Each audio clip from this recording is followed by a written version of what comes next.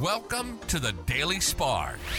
A quick flash of inspiration as you dare to shine. Here's your host, Pamela Gear.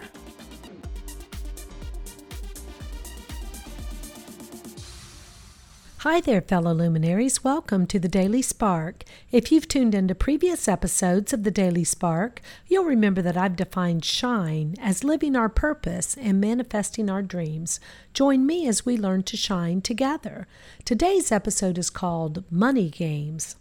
Let's talk about money. Money, wealth, acquisition of it or lack of it is a subject that comes up for all of us at one time or another. I've had periods where I was truly struggling and periods where I have felt really prosperous. A lot of it I have found is mindset. I remember about 10 years ago, I was reading a course that was jointly done by Bob Proctor and Mary Morrissey, and it was called something like Working with the Law. And in that course, Bob Proctor had a money affirmation that I've never forgotten. It went like this: money comes to me in increasing quantities from multiple sources in a continuous stream. In the course, I was asked to visualize that, and my mind came up with an old-fashioned assembly line that had stacks of money getting taller and taller, and those stacks would dump into a big bag at the end of the belt with the ticker above it counting out and escalating the number. And then I had 2 conveyor belts, and then 3.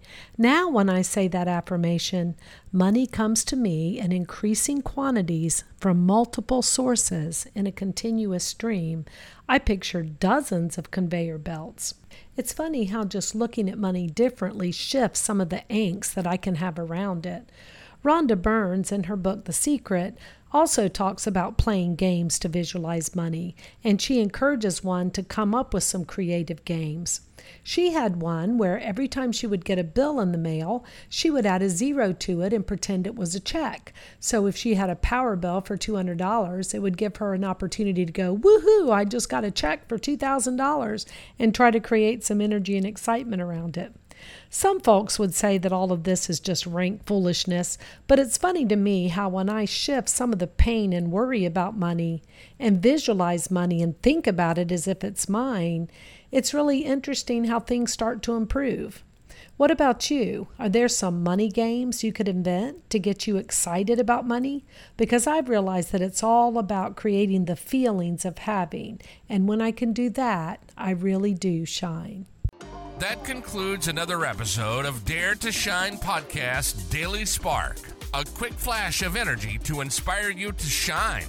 Please go on over to iTunes or wherever you listen to the Dare to Shine podcast and subscribe and leave a rating. That helps other luminaries like you find this show and begin to shine.